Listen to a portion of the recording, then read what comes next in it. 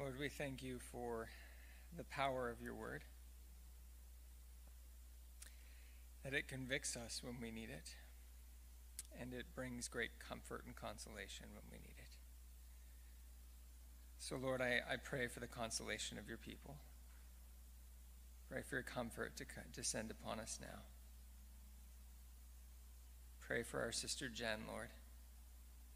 Would you minister peace to her in the deep places? And would you open us all to the beauty and to the glory of your Son, Jesus Christ?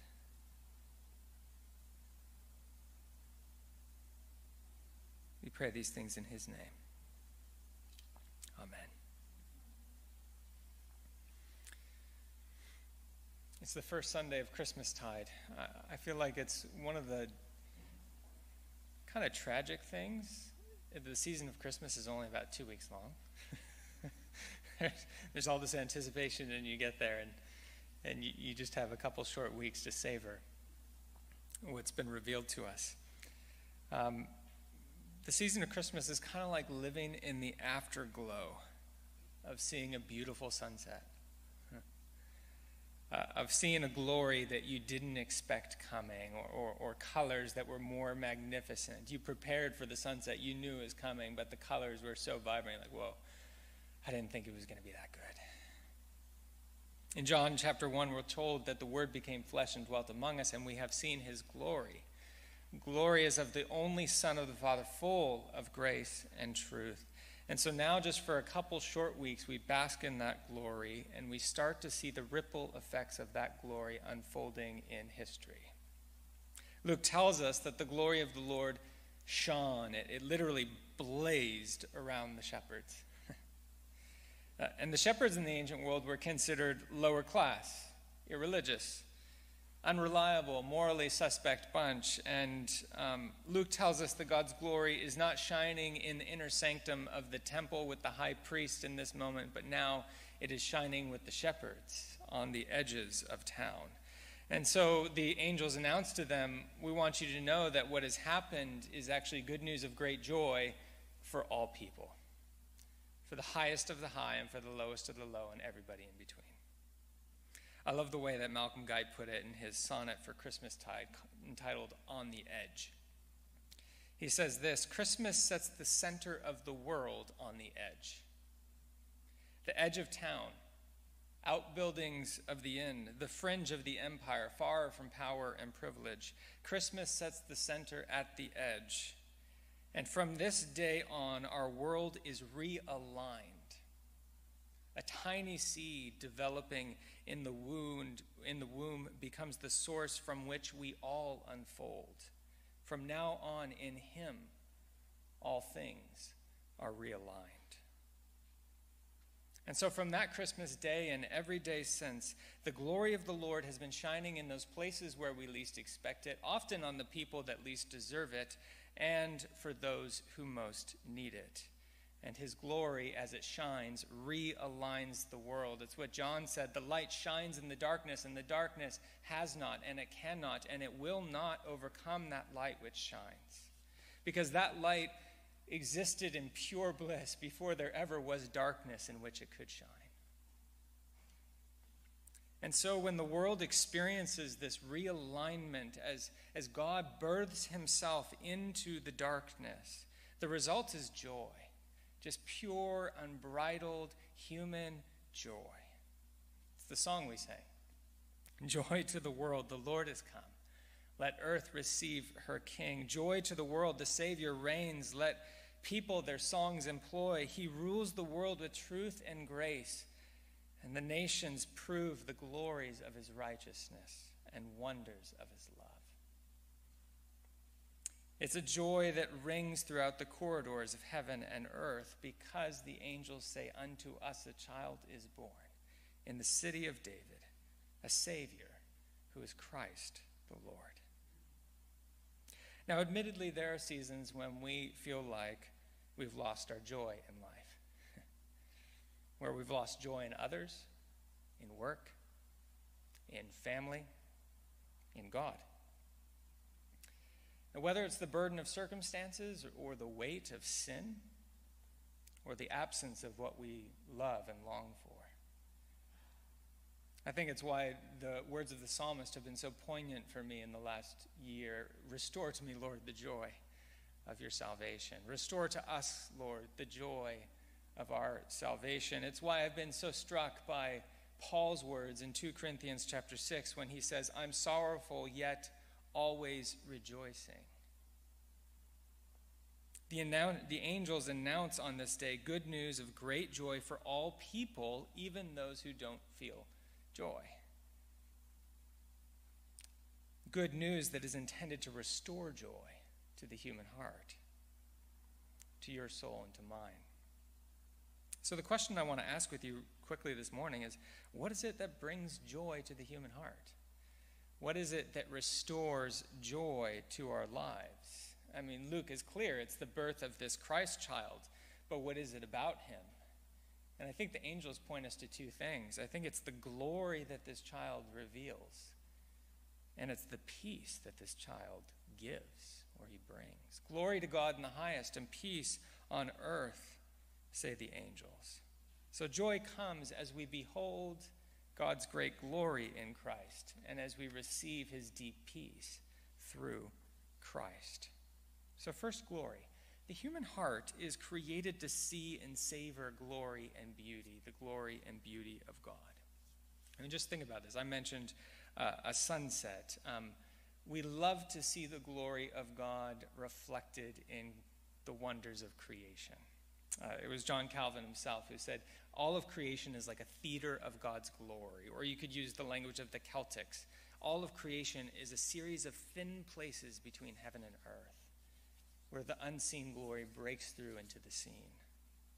And therapists have seen this all over the place. I mean, if people are struggling with anxiety or stress, it's not the only cure, but one of the most basic things, or even if they're grieving a loss, is like just get out in the redwoods and see how tall they are.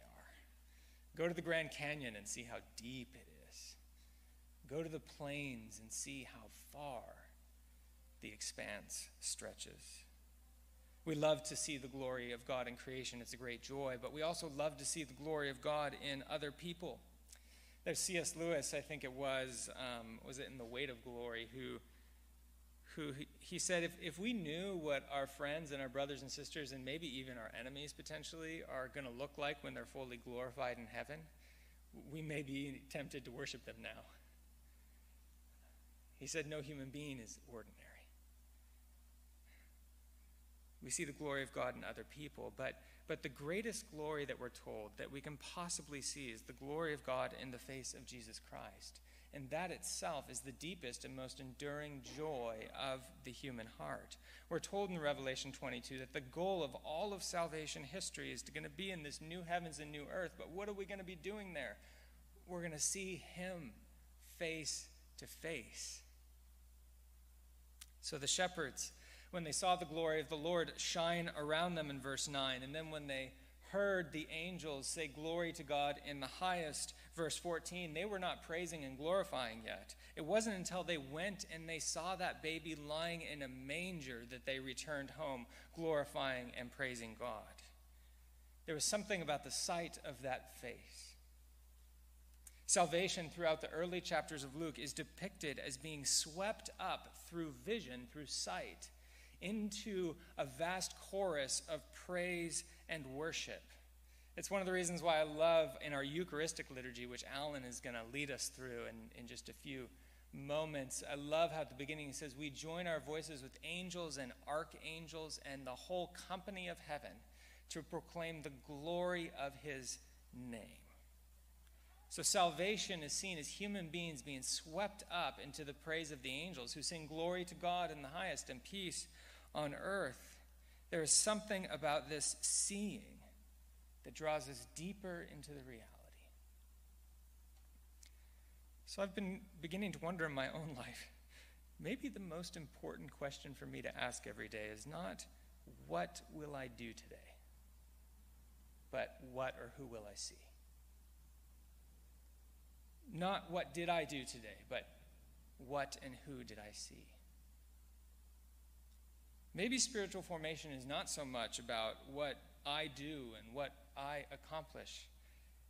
but about who I behold and attend to, and whose company I seek. It was the psalmist himself who said, "One thing I have asked of the Lord, one thing. That one thing shall I seek, that I may dwell in the house of the Lord all the days of my life, to behold, to gaze upon the beauty of the Lord in his temple."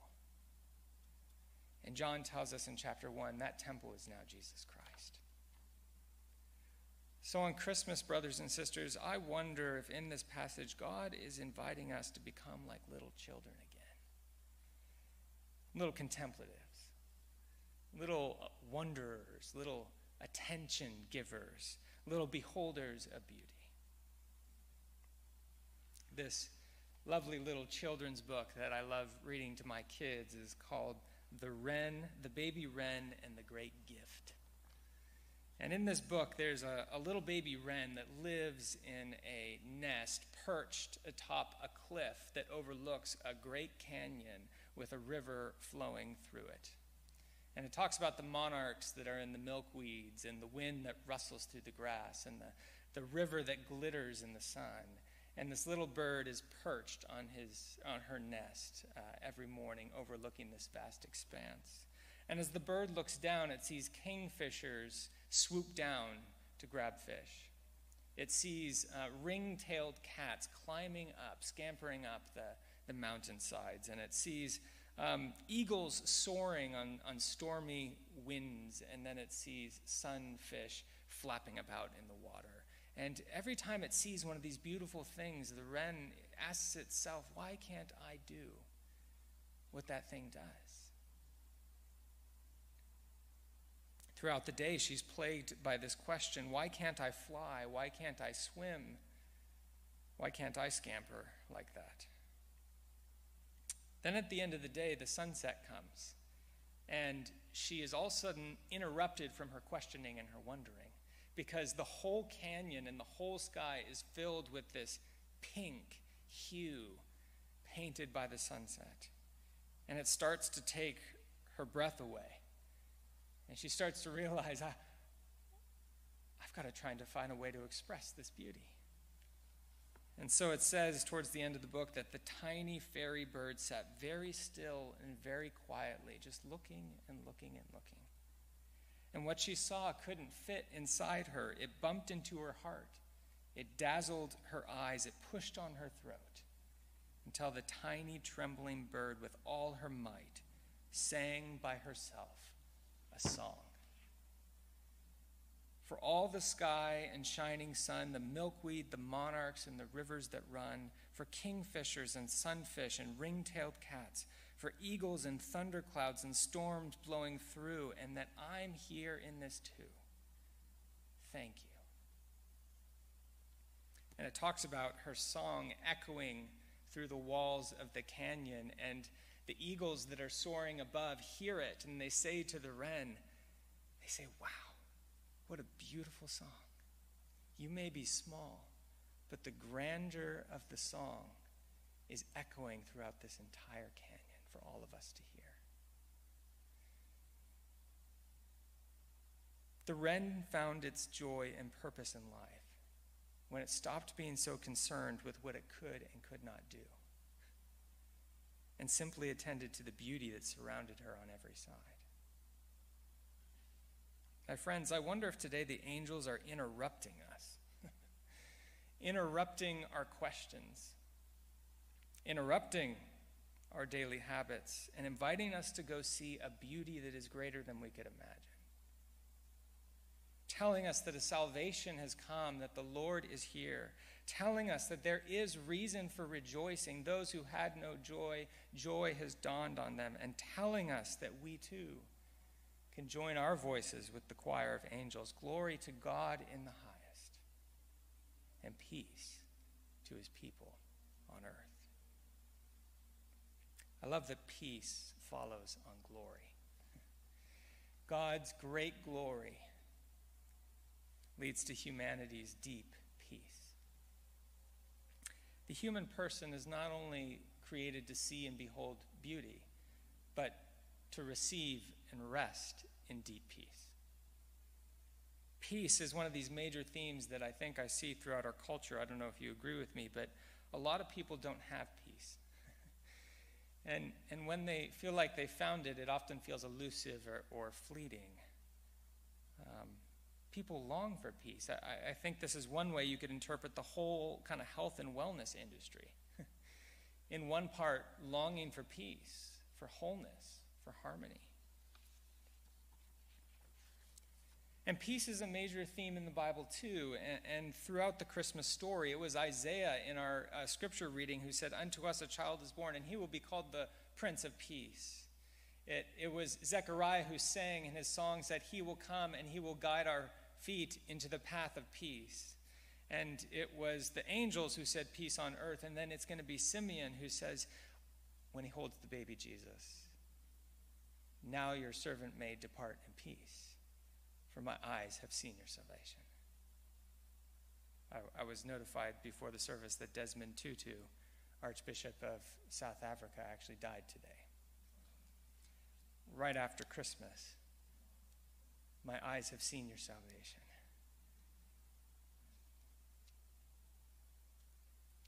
What is true peace? It's not simply the absence of conflict, although that's part of it, but it's the fullness of flourishing with God, within, and with one another. It's shalom, that great Old Testament word that has so many images in the prophets that we can't hardly contain them all in our imaginations. It's that justice, it's that universal healing, it's right relationships in every facet and area of life. I love the way that Isaiah 65 puts it. Isaiah 65 speaks of no more sorrow and no more crying. Isaiah 65 speaks of people planting fields and them actually getting to reap the harvest of what they planted.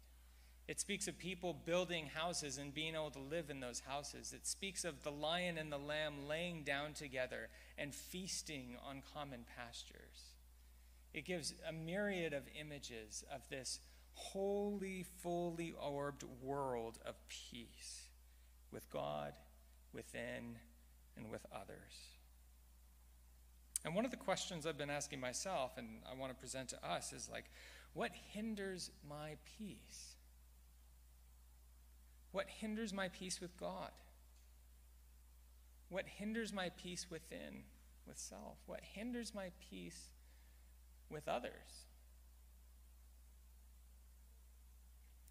Our lovely bishop just came out with a very timely book called Deep Peace. If you don't have it yet, get it and read it.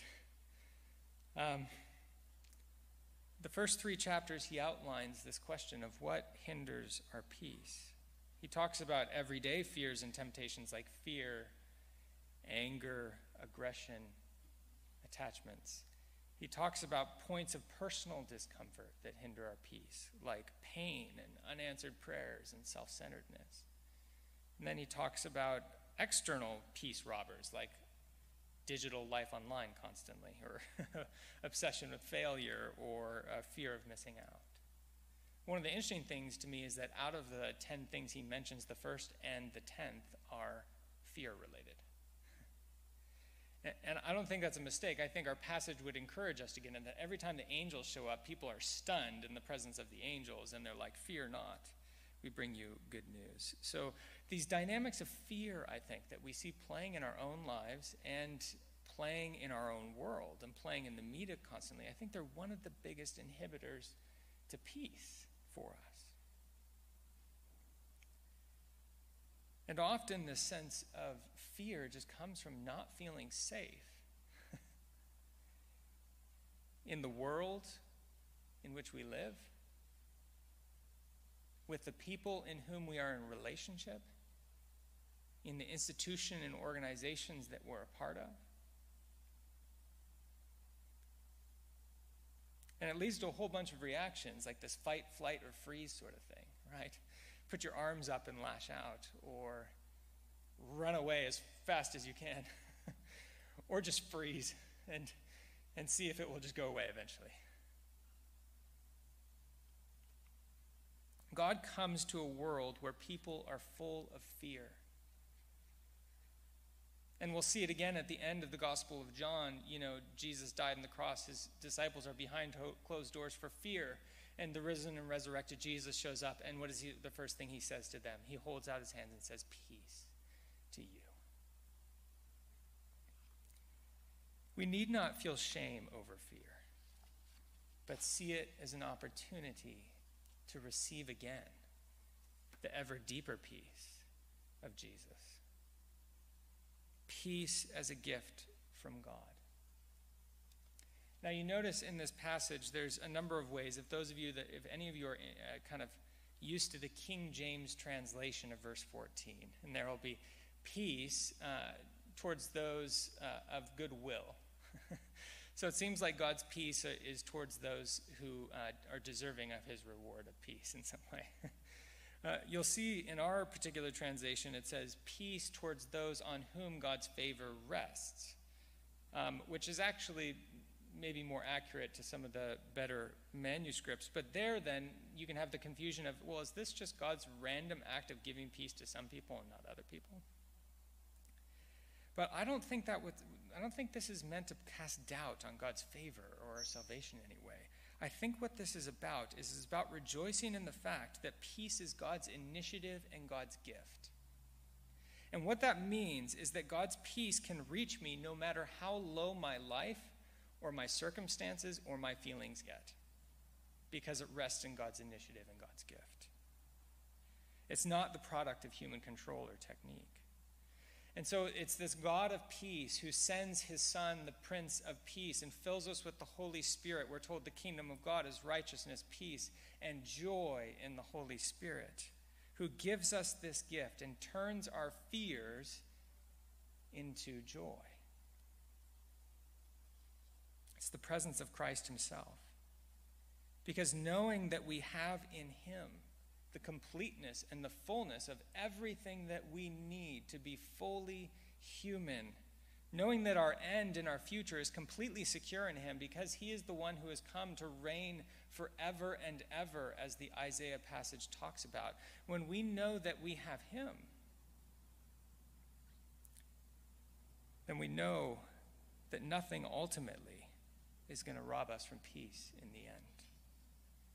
Because peace comes from being held by another. So my brothers and sisters, Christmas is good news of great joy for all people because it gives us a joy that is rooted in God's glory, his great glory, and in the deep peace that his glory gives us.